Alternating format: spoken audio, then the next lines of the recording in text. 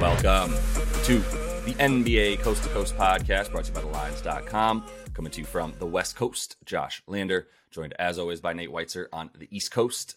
And we are looking at another 3-game NBA playoff slate here on Thursday night with you guys. We are taking a look at some best bets in this video. We also have our player props video up for you, so make sure to like and subscribe to that page and continue to follow along. Also head to thelines.com. You can check out all the great written content we have up there as we're throwing the picks up on the site during the playoffs right now. And we also have the odds finder tool up there. You can use that to make sure you are getting the best odds available to you in all of these bets that we're making in the NBA postseason right now. Nate, let's jump right into your first NBA best bet for tonight. Yeah, it's similar to 2 nights ago. I'm going Suns money line, and I'm going Book and Durant to score 25 plus, which is actually still plus 200. This time, not adding the DeAndre Ayton rebounds, which we hit on Tuesday. I'm gonna cut and run on that one and not depend on it every time because he did have 5 personal fouls, and who knows if he has to sit. Look, it's not a question that those guys are going to score 25, really. The Suns need that to win. It's a question of whether the Suns are going to be able to pull this out again, and I do think they are. I mean, despite the fact that the Clippers have superior depth, it's the playoffs, and your bench guys are playing like 15 minutes for the Suns.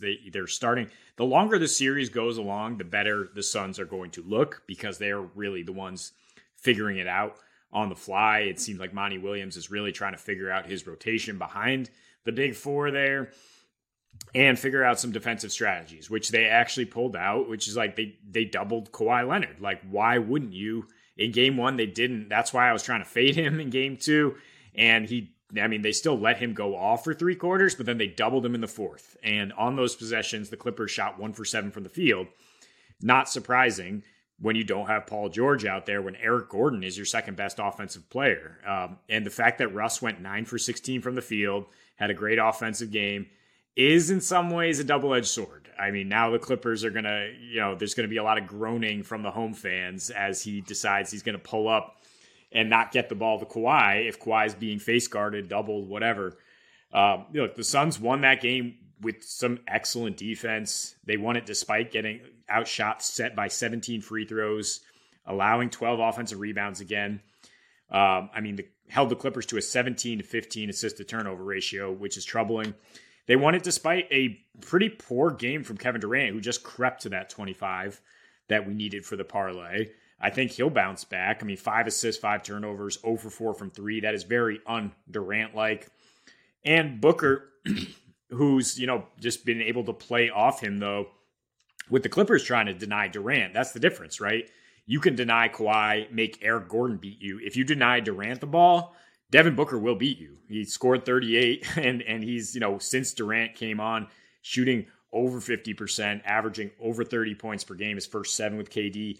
Even Torrey Craig is thriving as just a wide open option because of the attention those two guys draw. So while there are some concerns about the Suns' lack of depth, of the fact that Book and KD have had to play 44 minutes in each of these games. Look, I'm more concerned about Kawhi on shorter rest than those guys. If you talk about injury history or, Chris Paul always gets injured, it's Kawhi who can wear down, who takes half the regular season off so that he can go on these super heroic playoff runs. I don't think he's going to necessarily run out of gas yet, which is why I would say if you add Kawhi to score 25 with this parlay, you're up to plus 280, and I wouldn't bet against that either. I just don't think the Clippers have enough around him in their starting lineup to match points, and I don't think it's really a big home court advantage for them. They're 4-6 as home dogs this year, 19-22 against the spread. I think the Suns will have plenty of support there as they try to take control of the series. Yeah, I hear what you're saying. You definitely had me until you started talking about Kawhi getting hurt because I think he's good at this point, to be honest. I think if anything, KD is still the most likely to get hurt. Not that we're asking for that at all, knocking on some wood here. Just want a good series. 25 for all three of those guys feels like the right call pretty much every night, even though I don't think Devin Booker is going to get to 30, and I'll talk about that a little bit. I think the key thing here, though, in Game 3 is I do think there's going to be a few less points. I know it hasn't been like an offensive explosion necessarily in this series. I mean, the 123 that the Suns scored last game is not what I expect them to get at. The Clippers are a bit better at home. They tend to go under at home. They give up a lot less points at home. So there's going to be fewer points.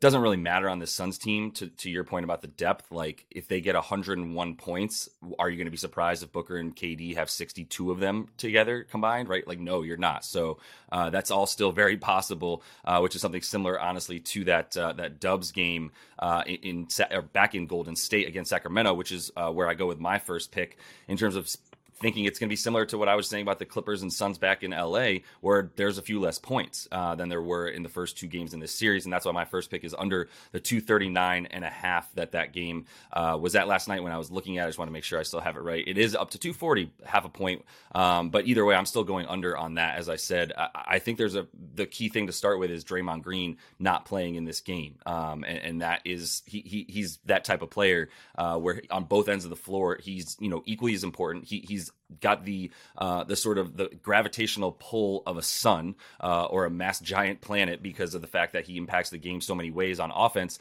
outside of just facilitating. It is also keeping the ball moving. It's not necessarily just the first pass. It's the entire offense is predicated on don't stop moving. And Draymond Green is sort of the center point where the ball comes right back to him. He makes a pass. If there's nothing there, it comes right back to him, and everyone just keeps cutting. That's what I mean by sort of gravitational pull. And I think that he's not way more important, because he's probably the best defensive player of the last 20 years in the NBA, especially for this modern day NBA and the way it plays. But on offense, he's equally as important, almost as important to this offense and to Steph and Clay and everything that they do. In the last two seasons without him, I mean, if you remember that stretch last season where he went out for a month and a half, he missed about 30 games or so. But all season last year missed about 45, and they were 22 and 23 without him versus the 75 and 74 and 44 that they were with him over the last two seasons. Just basically an average team without him because of the fact that they rely so much on Steph to just do superhuman things. Also, like I said, 5 less points a game, slightly worse on defense. They play slower without him, a 98 pace versus 100 pace. Obviously, fewer assists, fewer threes as a result of fewer assists, blah, blah, blah. They're just worse on off. They're not the same Dubs that they are without him. It's just diluted way down. And this one, going back to Golden State, has me thinking okay, well, Sacramento's already showed that they can play some defense.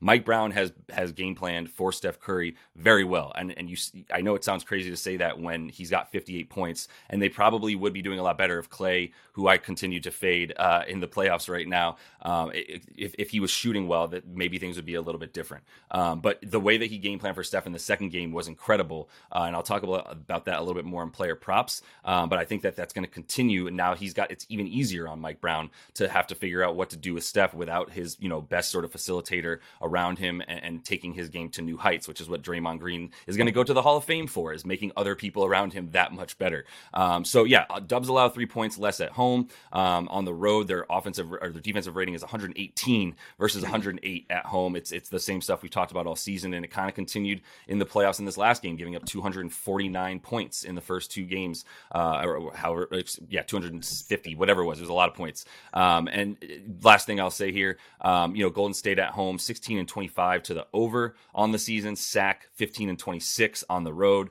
Both are bottom 3 sack. That's the least overs on the road of any team. So 240, I think we're getting a bunch of value because we just saw, a bunch of high totals, and people think this one's going to come back to the Dubs and be more high scoring. If anything, it was going to be more high scoring in sack, and we just saw the last game go to 223. We're going to get a lot more of that. It's going to be hard for this Golden State team to get points right now. They're going to be working their asses off for every point that they get, I believe, and 240 is too high. Yeah, I am not really as worried about the Dubs offense, but I do think that they'll lean on their defense, even without Draymond, in this backs against the wall situation. I mean, it's the playoffs. I think we were kind of misled by the first game going nearly 250 in this series and being like, oh, this is going to be just like the regular season Kings games, 240. Like, no, we're not getting to 240 very often in the playoffs. Like, it does slow down. And the Warriors going smaller probably without Draymond, more Gary Payton, more DiVincenzo probably means they'll do a better job of slowing down the Kings' pace, right? And being able to keep Fox out of the lane and make this much more of a grinded out game where you are going inside and the officials are swallowing the whistle, and it's not free flowing points. So yeah, the under is definitely the safest way to approach that game. I agree. I'm going to look at this Nets-Sixers game, and the question is, will the Sixers sweep? Will they win both of these in Brooklyn? I'm going to say probably. I'm going to say they win game 3. Maybe they chill in game 4. But look, Embiid double-double in a win is plus 112. And I think you can take the spread, sure. But Embiid has a double-double in 13 of his last 16 playoff games. Did not in game 1 at home.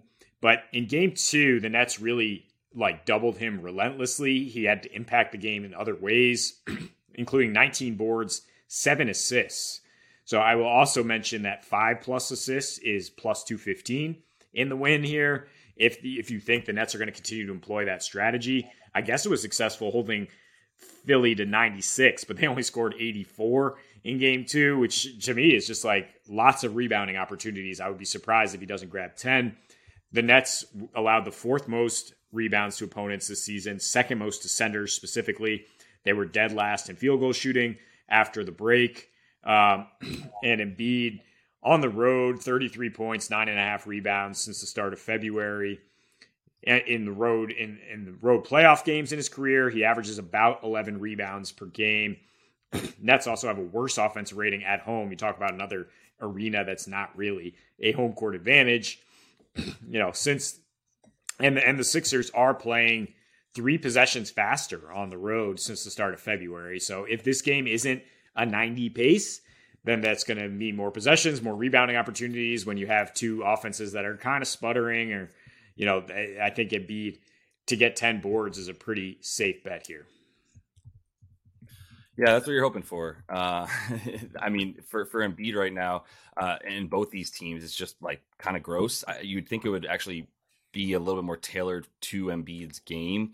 I do wonder about a bit of the fatigue with him when he's going for boards, not quite as many on the offensive end as well as maybe you would hope for, especially as he's limiting the other team's rebounds a ton as well, especially in that game 2, where, I mean, the Nets were a bit hotter up. That was a really gross shooting game, which is the only thing that kind of scares me about that one, because you'd think that he would have come closer to that in the last game as well. But they're doing a good job. They're obviously game planning super well. Give Jacques Vaughn a ton of credit, especially for what he's done with this team since they left. They traded everybody, but I do think that he's going to have to continue to figure that out in this one, and I'm not sure that he's got it with a Sixers team that is scoring a bunch more on the road. Maybe this will be a little bit more free flowing. I'm hoping so for my last pick as well, because I'm taking an over on Cam Johnson, and I don't think that they've accounted for the fact that he is an 18 point a game scorer right now, and in his last 10 actually, including the playoffs, he's a 19 point per game scorer in 32 minutes per game.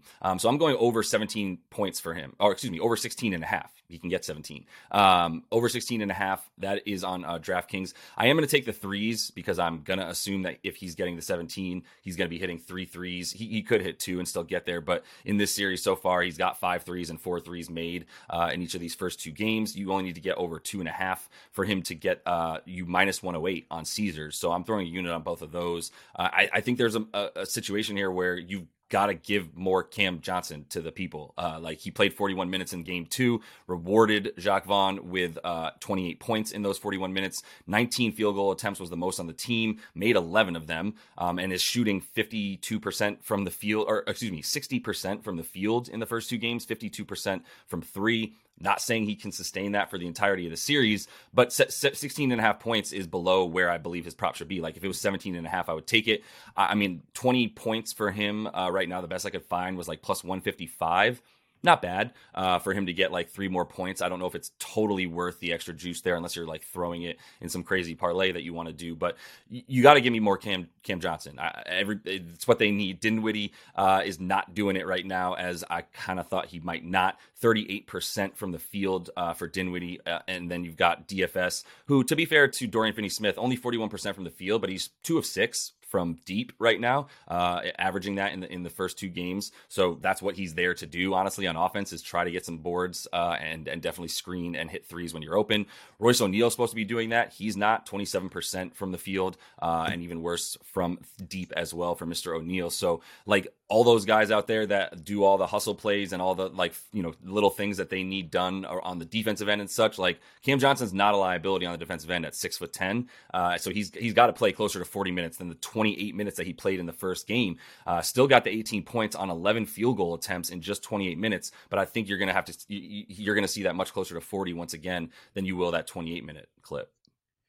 Yeah, I mean, it's a similar role for him now with the Nets, as in terms of like there's 2 better offensive options. The other team is trying to funnel the ball away from them, and his job is to catch and go or to catch and shoot, right? And he's comfortable in that role. The Nets, Jacques Vaughn clearly understood that he needs to play him more as a third offensive option in game 2, and they still really struggled offensively. Hopefully, they as a team, they're a little bit better at when they go home here, but he's the leading scorer. I expect him to get 17 plus again as the Sixers continue to try to limit Dinwiddie and Bridges.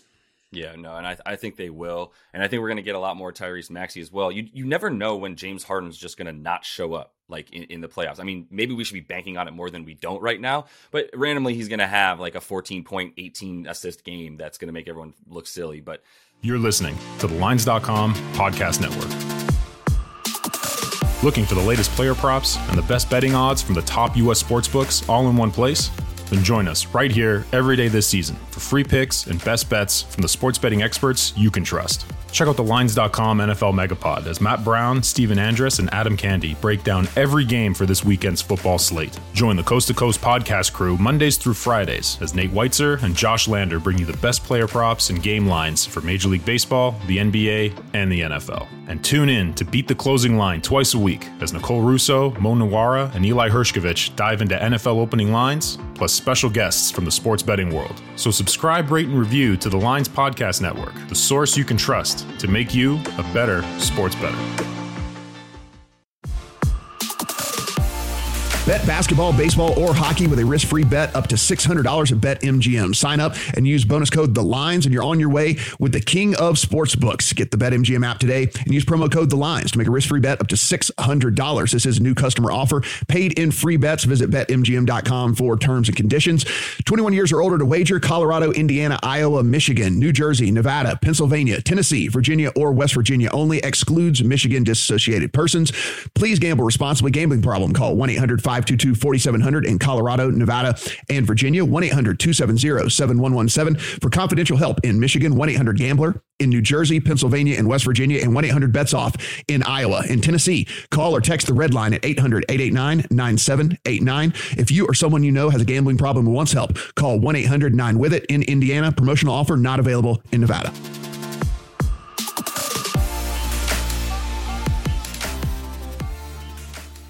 Nate, I'm going to run through last night, especially because I'm happy to say I had a nice sweep, so I'm very happy to talk about this. You were very close, but Drew Holiday came through super well for us with his 15 combined rebounds and assists. He was all over the place, also had an ass ton of points. We got plus 110 on a bet that you felt very comfortable with there. AD went comfortably under his 40.5 points, rebounds, and assists, which we had a unit and a half on as well. Bam did not come through as the Miami Heat continue to just be as crazily inconsistent as possible and can't win 2 games in a row for some reason.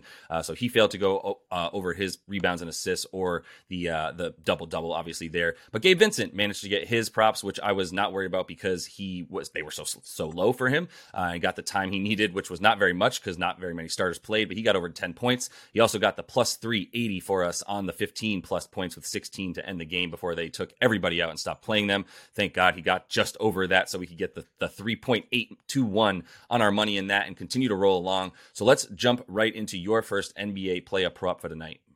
Yeah, I'm going with Tobias Harris, and this is kind of hinging on the Nets continuing their strategy of doubling Joel Embiid, which helped them hold him to 20 and hold the Sixers to 96 in game 2. Gave them a chance. They just couldn't score on the other end, which led to a ton of rebounds. So 20.5 points in rebounds is plus 100 for Tobias.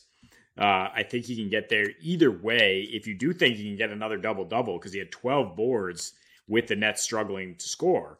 And a double-double, again, is plus 1,000 at DK. I would put maybe a quarter of a unit on that, sure. I mean, he averages 8.5 boards along with 18 points in his playoff career with Philly. Last year, the pretty low usage rate with Maxey ascending. This year, it's up from 19% so far in this series. It's nearly 23% his usage rate. He's taken 14 field goals in both games, and he's shooting an incredibly high percentage, 8 for 14, 9 for 14. That's good for 20.5 points on its own. So a rebound on top of his average, and you're good there. He's a plus 21 in this series. He's attacking Cam Johnson, who you also like to score. He's going to be out there for his offense, but he's not a plus defender. He's a 114 defensive rating since joining the Nets, and Tobias should be able to attack him. The Sixers are going to need him as a fourth option. They need him to do exactly this, right? To make defenses pay for doubling Embiid and Harden. And Harden deferred in game 2. Maxey went off. I expect him to come down a little bit in terms of his hot shooting. But I think it's going to be there for Harris in terms of open threes and just being able to attack the rack against the Nets team that's generally not very good protecting the rim and also generally gives up a ton of rebounds. Because like I mentioned with Embiid, they're dead last in field goal percentage since the All-Star break.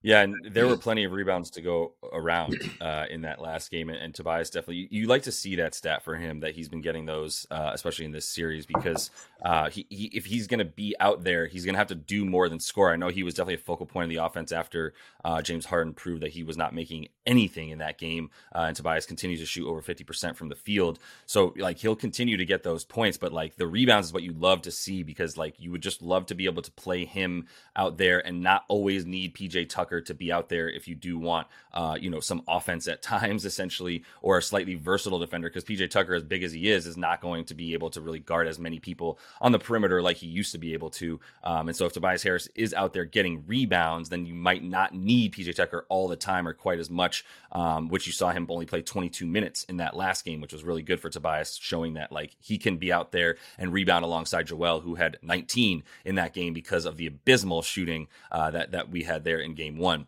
I am going to move on to my first pick here, Nate, and talk about Mr. Devin Booker. You do not agree with me. That's fine. He's going 29.5 points. I'm going under on that. I don't think Devin will get 30 in this game. I know he had 38 last game, and I know he used a big second half to get there because that was the only way he was going to do that after not scoring quite as many in the first half. But, at this point, he's only reached this prop in 4 of his last 5 against the Clippers. I think that's super relevant. He's averaging 21 points a game in that time in 35 minutes. Now, he's got 44 minutes on average in the first 2. We'll see if they're going to, if he can continue to play that amount of time. I imagine that at the very least he will have to. I do agree that like maybe he's more likely to go off than KD at times because of the fact that they're so focused on KD with Kawhi, but I'll throw a couple things at you to see what you think about the way that he's been guarded in this series. In game 1, Russ guarded him. He guarded him the most of anybody as the primary defender, limited him to under this total, and only gave up like 4 points in the 7.5 minutes that he was the primary defender on Book.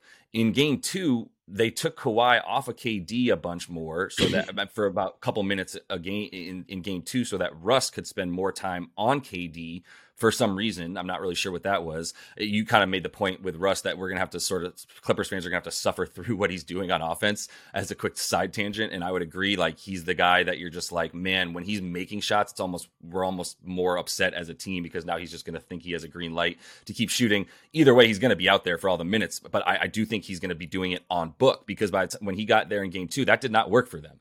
Booker went off on Eric Gordon and Terrence Mann, who could not come close to guarding him. And then if Zubac got switched on him, it was game over. 8 points on like in 50 seconds of Zubac being the primary defender, because it happened like 4 different times where he went 4 for 4 and just like either got a layup or a mid-range, which is what he was looking for. So I think Russ goes back out there to just hamper Book, including what we saw at the end of that game 1 where he blocked him, threw it off him, won the game for the Clippers. Like, why did they take him off of Booker? I'm not really sure. And also just bringing up how much better the Clippers are at home on defense, where they have the best home rating, 110 points per game that they're allowing, and a top 5 defense at home in terms of limiting the opposing team from 15 to 24 feet feet, which is where Booker owns multiple mansions and spends the majority of his time and life is from 15 to 24 feet out there. So I think it's a good opportunity for the Clippers and Ty Lue to make an adjustment that was like, look, KD's going to have a big game, and if Kawhi's not going to spend all day on him, then either put him on Book or at least have Russ on Book and not on KD. And I think he's going to be taking a look at the same stuff I am and realize that. Let me recite to you the record from what Josh said 10 minutes ago about this game. The Suns could score only 101, and Booker and KD could have 62 of those. So, yep. I mean, 30 points is a lot. I just don't think that this is a preferred bet for me. Because, I mean, multiple reasons. Because there's no Paul George. There's nobody to guard Booker in the series. Russell Westbrook got the better of him, I guess, in game one. Really just lit a fire. The Clippers guarded the mid-range well, so he stepped back and hit 4 threes, which is out of character for him. Also 6 for 6 at the line. Also punishing switches. Because Russ is not that guy. He's not going to be a stopper. 3, Kevin Durant is still in defer mode because he's joined the Suns. Book has been the established man in the playoffs. He has multiple 40-point games in the finals with this team. He does fluctuate wildly if you look at his game log, and he will go below 30 more often than not. I just think in this series, in this situation where the Suns are going to get like 6 points off the bench, if they have any chance, they're going to look to get 30 from both those guys. So if you think the Suns are winning this game, I would not go under here. I don't know that I think they're winning this game, to be honest. I think there's a little bit of value on the money line there for the Clips. I do think depth will matter a little bit for them. So I hear all your points, but I also loved that like a number of them started with, he does do the things that indicate he might go under here, but you're believing in him. And I'm fine with that, but I'm also believing in a big KD game tonight. I don't believe he'll defer. He didn't defer in the first half of last game. He deferred in the second half, and that's where Book started to do the bulk of his work. So it's possible, we'll see either way, but another fun battle on that one. I agree the scales should tip back. Maybe Durant outscores Book. Maybe you want to look at Durant as the leading scorer for this game and see what that bet is. But we're moving on here to the Dubs. And with Draymond out, I'm looking for Andrew Wiggins to step up as a rebounder and get 7 boards for you. Put a half unit on this. I mean, because he's still working his way back into game shape, right? Don't know if he'll be able to go as hard as he did in the playoffs last year, but we remember what he did, against those Celtics, who are also a high-scoring offense, 18.5 points, 7.7 rebounds per game, his last 14 in the playoffs last year. Look at his last 9 without Draymond. He is averaging 6.5 rebounds in the regular season. 7 of those were on the road. The 2 home games, he had 18 boards against Milwaukee and the Clippers. Pretty good rebounding teams. He averages 0.6 more boards at home versus on the road. The Dubs as a team average 4 more boards at home versus on the road because their defensive rating is 10 points better per 100 possessions.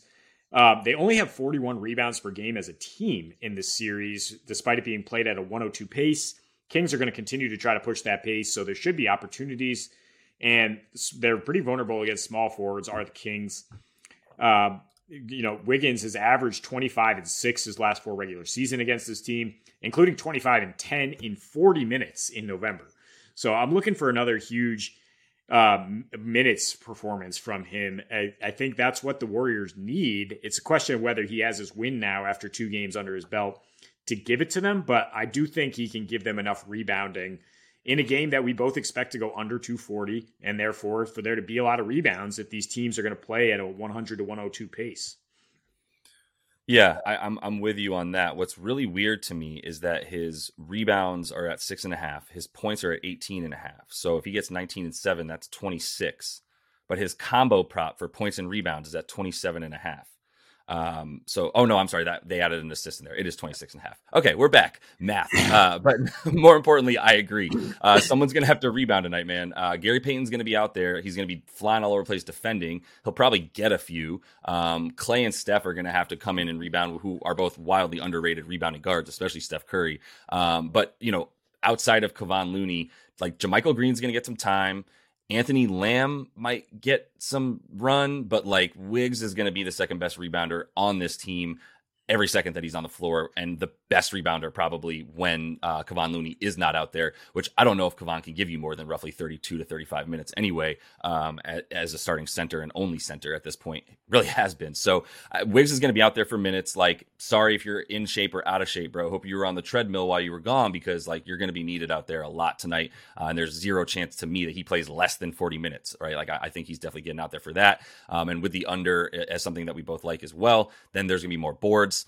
And probably less assists for Steph Curry, which is my second prop. And I'm taking an under on Steph Curry in the playoffs. And I'm not doing it with his points. I do think there's something to be said for under 37.5 points and assists, but I also don't have the balls for that because he could score 33 and it would surprise 0 people. So I'm just going to go for the assist because I get plus money on him to get under 8 assists, which is a lot of assists. And you have to start with what happens when he does play without Draymond. And you would think, well, Draymond's not out there getting assists, so he's probably got to get more. And it's like, nope, that's not how it works. Draymond's out there doing things that you can't even see him doing at times unless you're really looking for it. Like I said, the hockey assist in terms of making the right pass to Steph to put him in a position to either be wide open to score or have a defender running at him, run to the rim, feed it, whatever, right? Like that's how Steph gets his assists a lot more than just bring the ball up, play make, and then dish. Like that's not Steph Curry's type of point guard. So he needs Draymond out there for assists. He gets 1 more assist per game with Draymond, which is 6 when Draymond's out there,